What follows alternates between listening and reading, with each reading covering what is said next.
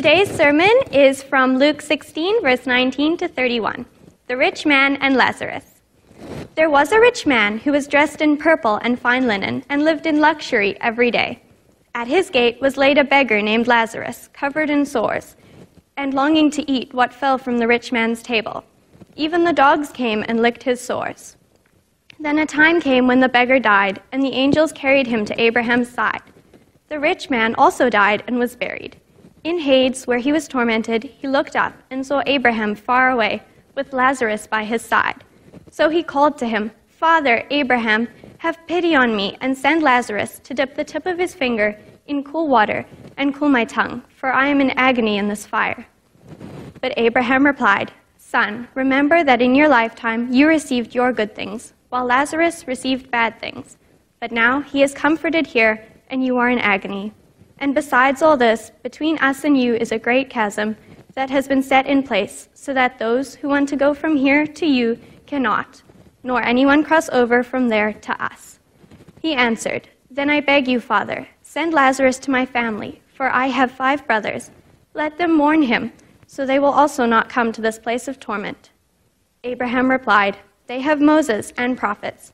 Let them listen to them." "No, Father Abraham," he said, "but if someone from the dead goes to them, they will repent." He said to them, "If they do not listen to Moses and the prophets, they will not be convicted, even if someone rises from the dead." So here's a question for you. What would you do if someone gave you $1 million? Go ahead. What would you do if you had $1 million? Maybe somebody won the lottery and a family member, and they want to just kind of give you this windfall, or maybe, there was an investment, an inheritance or something. You've got this windfall. There's $1 million. What are you going to do with it? I ask this question quite often, actually, and if you've heard me preach in the last couple of years, you've heard a similar sort of question. But it's a fun question to ask people. Whenever I ask, the overwhelming majority almost have an immediate response to that question. It's like we think about it. And I suppose it makes sense that we think about it now and again. We might be driving down the street and see a lotto sign with kind of the jackpot for the weekend. And you've probably been there. I know I have. You've sort of seen there and kind of 20 million or whatever. And you're like, oh, I know what I would do with that. And it's always fascinating because when I ask people, there's kind of these similar categories that people have their winnings kind of already pegged out. There are those who would say, well, the first thing I would do is pay off a whole bunch of debts. I've got these student loan debts, I've got these car loan debts, I've got mortgage debts, or whatever it is, I've got these debts and I would pay those off. Others, kind of a bit like me, I guess, the first response is, oh, there's this car that I'm looking at. For me, there's this truck I'm looking at. It's beautiful, and there we go. That's the first thing I would do with my money.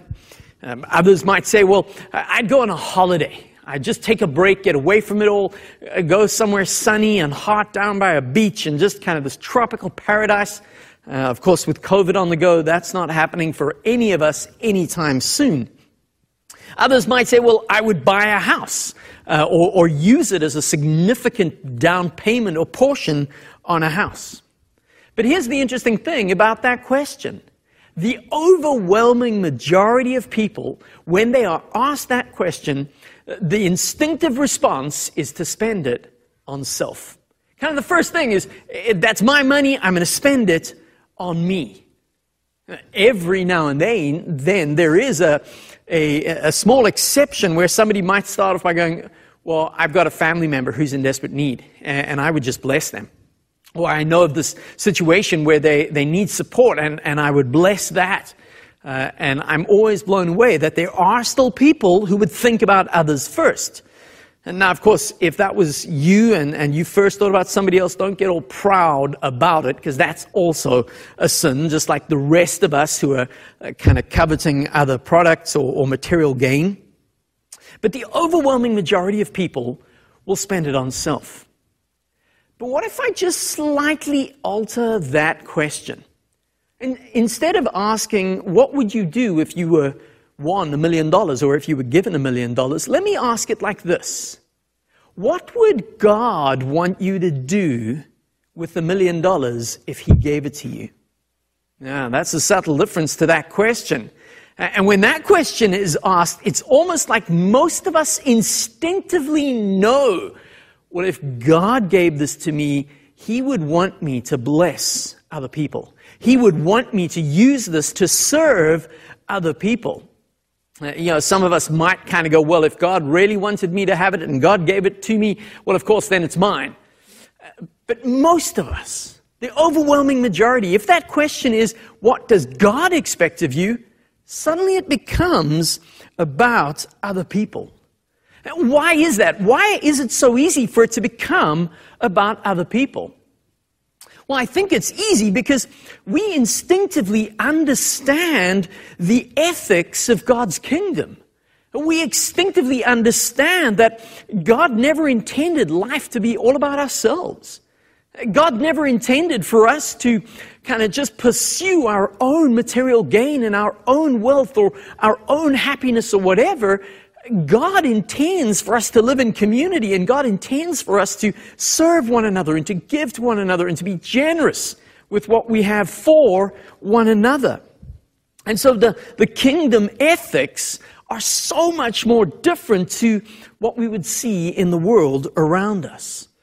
We know that in God's economy, in God's kingdom, it's about loving God and loving others. And if I love God and I love others, well then I know it's better to give than to receive. I know it's better to serve. It's better to be generous. It's better to help where help is needed. And that's completely the opposite to the world's economy. And the world around us keeps telling us, look out for number one. Pursue gain for number one. Make sure you can accumulate as much as you can possibly accumulate, or amass as much as you can amass, because it's all about you and it's all for you. So even a little question like that, we immediately see the world's economy, the world's ethics are so much different to God's economy and God's ethics. So why do I start off by talking about God's ethics or kingdom ethics in God's economy? Well, that's what this morning's passage of Scripture touches on. We just read from Luke chapter 16, verses 19 to 31, and there are a lot of themes in there, and there are a couple of things that we could look at. But when I read through that passage of Scripture, I see two main themes almost running in parallel to one another, and both of those themes coming to the same conclusion and the same final point. And we'll get on to that conclusion and final point in a moment. But what are the two themes that really jump out from that passage we've read? Well, the first theme is the ethics in God's kingdom. And then the second theme is responding to the witness of the prophets, responding to the witness of the Word, responding to Scripture and what it calls us to do and who it directs us to and who it witnesses to and testifies to. The ethics in God's kingdom and responding to the witness of Scripture. So what's going on in this passage? What's the context? What's the detail? Well, Jesus tells a parable or a story. It's not quite a pure parable, because typically parables take everyday occurrences or everyday images and metaphors and have a subtle twist to them that might give a deep spiritual or theological truth. And in this case, Jesus uses a story or tells a story of something that's not really an everyday occurrence. It's this image of a rich man and a poor man who live and then pass away, and what happens in that moment after their lives have been lived. And as we look at the story, as we look at the characters, there's this generic rich man. And I say generic because he's unnamed. We don't know who this character is. He's not attributed to anyone or likened to anyone. We just simply know he is a rich man. He's had a good life. Things have worked out well for him. He has whatever his heart's desire wants, and he's able to just fulfill whatever wish he has. So we have this rich man, but then in kind of contrast to the rich man, we have this poor man. And the poor man is given a name. This is Lazarus.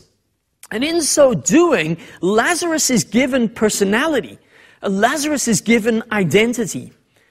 For me, when I read through a story like this, it's almost like God reminds his audience many of us might feel poor. Many of us may well be poor. We might feel like the weight of the world is upon us, and it's hard and difficult, and I'm going through trials and struggles. And in the story, Jesus kind of highlights the plight of the poor and the marginalized, and he almost says, God sees you, God knows you, God knows your name in the midst of this place you find yourself in. So we have this rich man, we have this poor man, Lazarus. In life, one has it all, one has next to nothing. In fact, not only does he have next to nothing and nothing, but he's covered in sores, and the dogs come and lick these sores clean. And again, in that image and in that day, that would make Lazarus ceremonially unclean. So not only does Lazarus have nothing and just long to get the crumbs off the rich man's table, but Lazarus is unclean. And this would mean Lazarus hasn't been able to go into the temple. He hasn't been able to go and worship. He hasn't been able to go and offer prayer and sacrifice. He really is just outcast as far as society is concerned. Yet God knows him. And so in this story, we introduce to these two lives, these two polar opposite lives. And of course, as all life we know ends in death, every one of us will die. So Jesus says, they die. And then he moves into this image of the afterlife, this picture of the afterlife. And suddenly their roles are reversed. Lazarus is now up next to Abraham in paradise. And there's this great chasm that separates them. And on the other side, here's this rich man who is now in Hades, in this place of torment, of suffering, of trial and pain. And he's in this place of pain, in this place of suffering. And he kind of looks up and he sees, hey, there's Abraham and there's Lazarus. And I love the wording. I love the image. Because the rich man still has this mindset of, well, I'm rich and I get what I want. He doesn't address Lazarus. He doesn't concern himself with Lazarus, really. He addresses Abraham and he says to Abraham, send Lazarus. It's almost like in his kind of worldview, Lazarus is still a servant. Lazarus is still below me. Lazarus is still there to do my bidding. And so he says to Abraham, send Lazarus to come and dip his finger in the cool water and to quench my thirst and to help my plight. And of course, Abraham says, no, I can't do that. There's this great chasm between us and nobody can cross over between the two. This is a final state, as it were. And so the rich man then pleads, well, again, send Lazarus to go and tell my brothers, warn them. And of course, Abraham says, no, they have the prophets to warn them.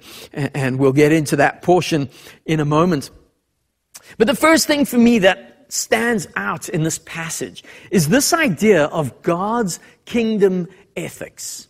What do I mean by God's kingdom ethics? Well, I think this parable gives us an indication of how God expects us to live our lives, regardless of what we think we do or do not have. It's this image, it's this idea of serving and giving and being generous. Now, of course, this is not a message about works-based salvation. Jesus is not saying, had that rich man simply done all the right things, he would be in paradise. No, the whole counsel of Scripture, when weighed together and weighed with each side by side, we see that salvation is a gift of grace. That's what Paul summarizes in Ephesians chapter 2. We're saved by grace through faith in Jesus Christ. It's not through our works. We don't get to boast that we earned our merit before God. No, it's by grace. But even so, Scripture still lays out, and Jesus preached over and over, this expectation that disciples of Jesus Christ, the chosen children of God, those who were in the kingdom of God, there was still an expectation that they would live in a certain way. We talk about kingdom ethics, that they would live in such a way so as to manifest the kingdom and so as to make the kingdom evident.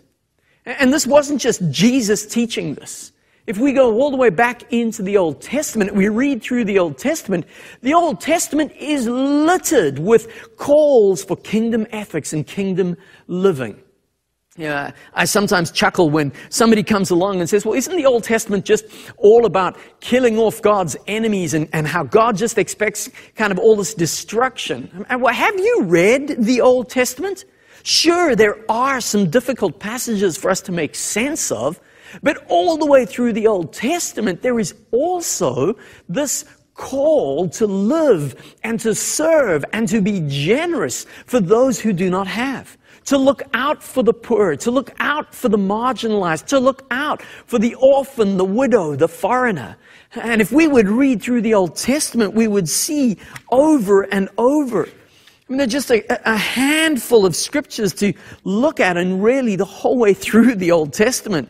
But if I start in Deuteronomy chapter 14, verses 28 and 29, simply says, at the end of every 3 years, bring all the tithes of that year's produce and store it in your towns, so that the Levites who have no allotment or inheritance of their own, and the foreigners, the fatherless, and the widows who live in your towns may come and eat and be satisfied, and so that the Lord your God may bless you in all the work of your hands. Way back in Deuteronomy with all these rules and regulations for the nation of Israel. Right there and over through Deuteronomy.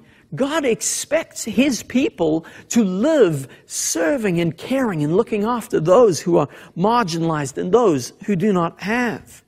If we jump into Isaiah the prophet, in Isaiah chapter 10, there's this warning, this woe, and chapter 10 opens up with, woe to those who make unjust laws, to those who issue oppressive decrees, to deprive the poor of their rights and withhold justice from the oppressed of my people, making widows their prey and robbing the fatherless. And there's this warning to the nation of Israel. Don't deprive the poor of rights. Don't abuse, don't take, don't marginalize, but instead serve, give, be generous. This is what the kingdom is all about. And then as we finish off the Old Testament in Malachi chapter 3 and verse 5 of chapter 3 simply says, I will come to you and put you on trial. This is God speaking to the nation of Israel. I will come to you and put you on trial. I will be quick to testify against sorcerers, adulterers, and perjurers, against those who defraud laborers of their wages, who oppress the widows and the fatherless, and deprive the foreigners among you of justice, but who do not fear me. Now, all the way through the Old Testament, there is this call over and over.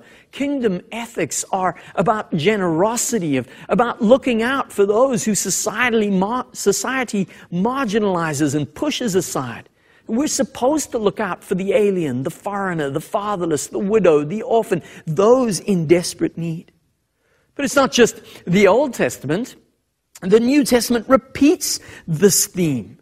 We read in Mark chapter 12 of the Great Commandment when Jesus is tested on the Great Commandment, and Jesus says, well, the Great Commandment is love the Lord your God with all your heart, strength, soul, and mind. But not only is it love the Lord your God, the second and part of it is love your neighbor as you love yourself. Love God and love others. This is what the kingdom calls us into. Loving neighbor. And neighbor isn't somebody who looks like us, who smells like us, who sounds like us. No, neighbor are those who are created in the image of God, to whom we can serve and be generous towards. God's kingdom ethics require that we respond. And we don't simply say, but we do. And we've heard it said before, to whom much is given, much is required. I would say in kingdom ethics, whatever you've been given, God still requires that you serve and that you be generous. As somebody once said, if you find yourself blessed, if you find yourself receiving and you have more than you know what to do with, well, build a bigger table, not a bigger wall. Love God, love others. Love is supposed to be visible. Love is supposed to be evident. As we heard so many years ago, love is a verb. And this is what Jesus constantly calls His disciples. This is what Jesus constantly calls you and I into this love in action. Not just in words, not just in singing a couple of songs in a church service. No, go and be generous. Go and serve. Go and do. My friends, you and I need to make this practical. In fact, even as you're watching this morning, or today, maybe the opportunity for you is to pray and to say, God, how would you have me respond? What is it you would have me do today? Is there somebody to whom I can give? Is there somebody to whom I can serve? How can I be generous? How can I live out these kingdom ethics in light of being a child of God? And as you pray that prayer, God will honor it and God will answer it. God will prompt you with someone coming to mind. And I would encourage you, go and respond to that prompting. Go and serve. Go and do. Make this practical. You see, if we wish to live in God's kingdom, and if we wish to see God's kingdom come and God's kingdom be manifest, then you and I need to learn to live out the ethics of God's kingdom. That's what the story is designed to do. It's to challenge the audience. How will you live in the kingdom of God? But not only is it part of God's kingdom ethics, there's this parallel refrain going through as well. And it's this whole idea of how will you respond to the witness of the prophets and of Scripture and of the Word. This is what happens in the story. The rich man realizes he's separated from God. He's in Hades. This is his final state. He will be in torment, separated from God, separated from Abraham and Lazarus and from anything good. And he realizes, well, his brothers face the same consequence and his brothers face the same future. So again, he says to Abraham, send Lazarus.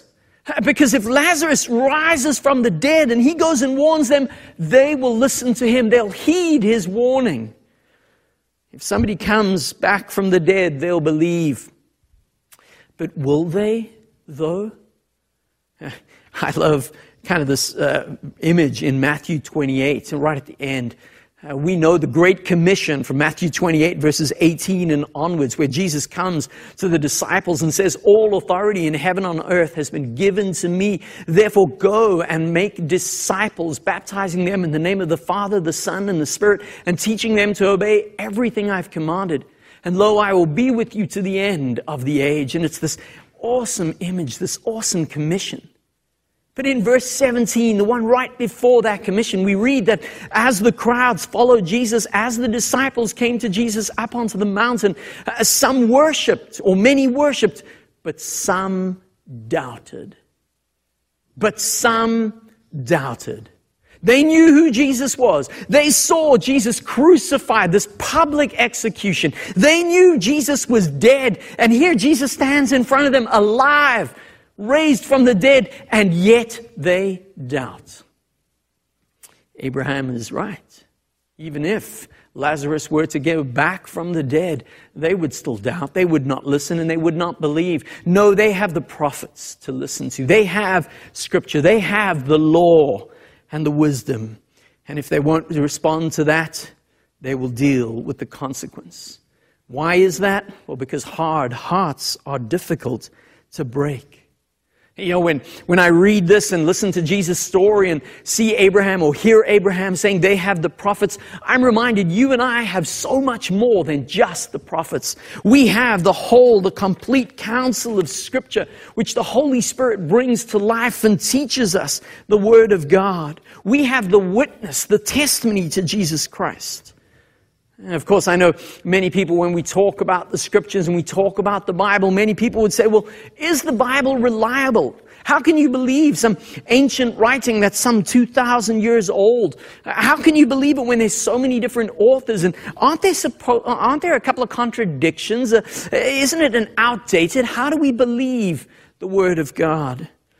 Time today doesn't afford the opportunity to dive into all around the Word of God. But if that's a question you have, and it's a great question to engage with, I would encourage you to track down authors like Lee Strobel, in his Case for Christ or Case for Faith.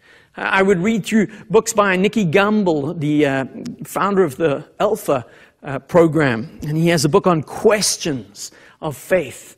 And in both those authors as well as others tackle this subject of how can we believe the Word of God?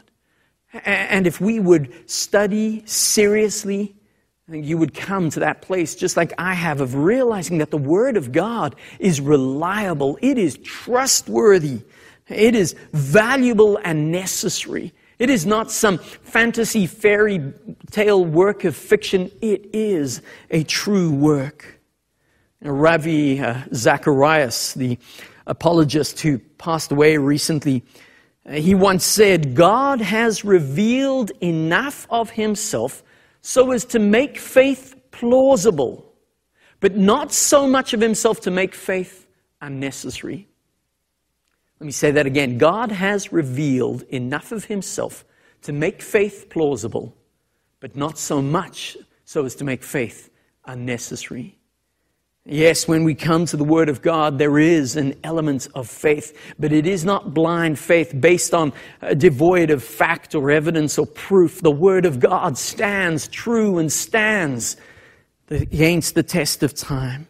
And so you and I have the whole counsel, the whole witness of Scripture as it testifies to Jesus Christ. What will we do? How will we respond to the Word of God? And as I said right at the beginning, both those three themes that run parallel, kingdom ethics and responding to the witness in the Word, lead to that final conclusion in this story. And the conclusion is simply, our choices have consequences.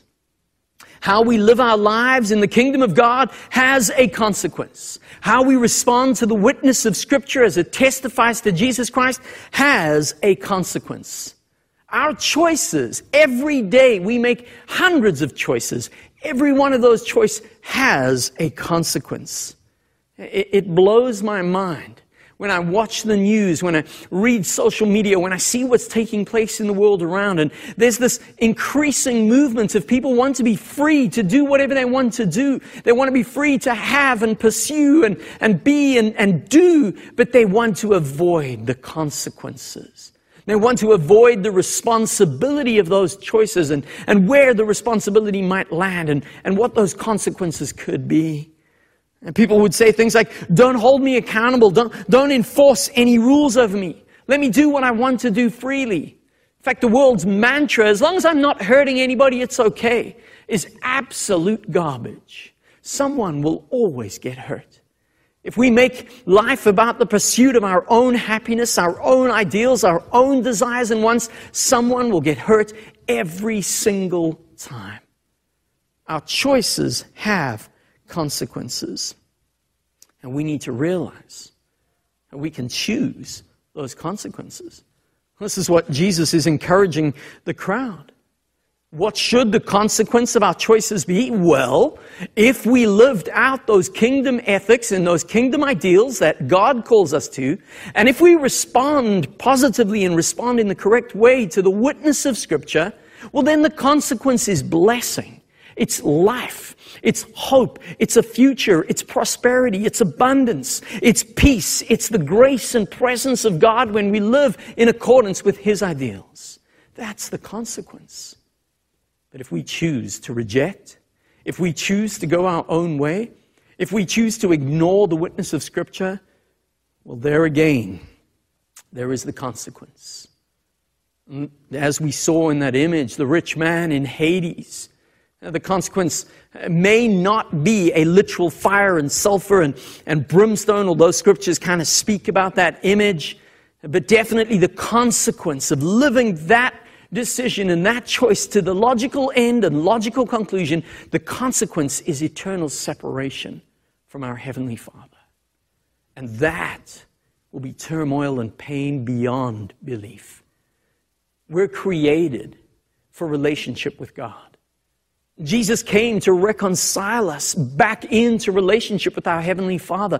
God longs to bestow this blessing of His presence and His grace upon us. And as we receive that gift, as we respond and as we live in accordance, this is when we start to experience the presence and blessing of God. My friends, I don't know where you stand in relation to God. I don't know the choice you're making in terms of living kingdom ethics and responding to the witness of Scripture. But I would encourage you, I would implore you today to choose to accept Christ as Lord and Savior. And if you might say, well, I did that many, many years ago, well, then I implore and I encourage you to live those kingdom ethics so that as we live out and as we respond to the witness of the Word of God, as we respond to the Word, Jesus Christ, that we would start to experience His presence and His kingdom in our midst. May the Lord bless you as you contemplate this story of Jesus Christ. And may the Holy Spirit open your eyes and your heart as He would seek to lead and guide and speak to you today. Let's pray together. My Heavenly Father, as I hear this story told by my Savior Jesus, what a powerful story, what a powerful invitation into kingdom living. To live in accordance with your ideals in your kingdom. Knowing that when we choose that, when we live according to your word and to your ideals and to your instructions to us, it's then that we experience the blessing of your presence. We may not receive everything we want. Many of us will still go through hardship and trial. But we know that this life is not the end. We know there will come a moment when we will step from life here into eternity with you. And then, based on our response to the witness of your word, to the witness that points us to Jesus Christ, the very Word of God, oh God, I pray that we would see and experience the blessing of life forevermore in your presence.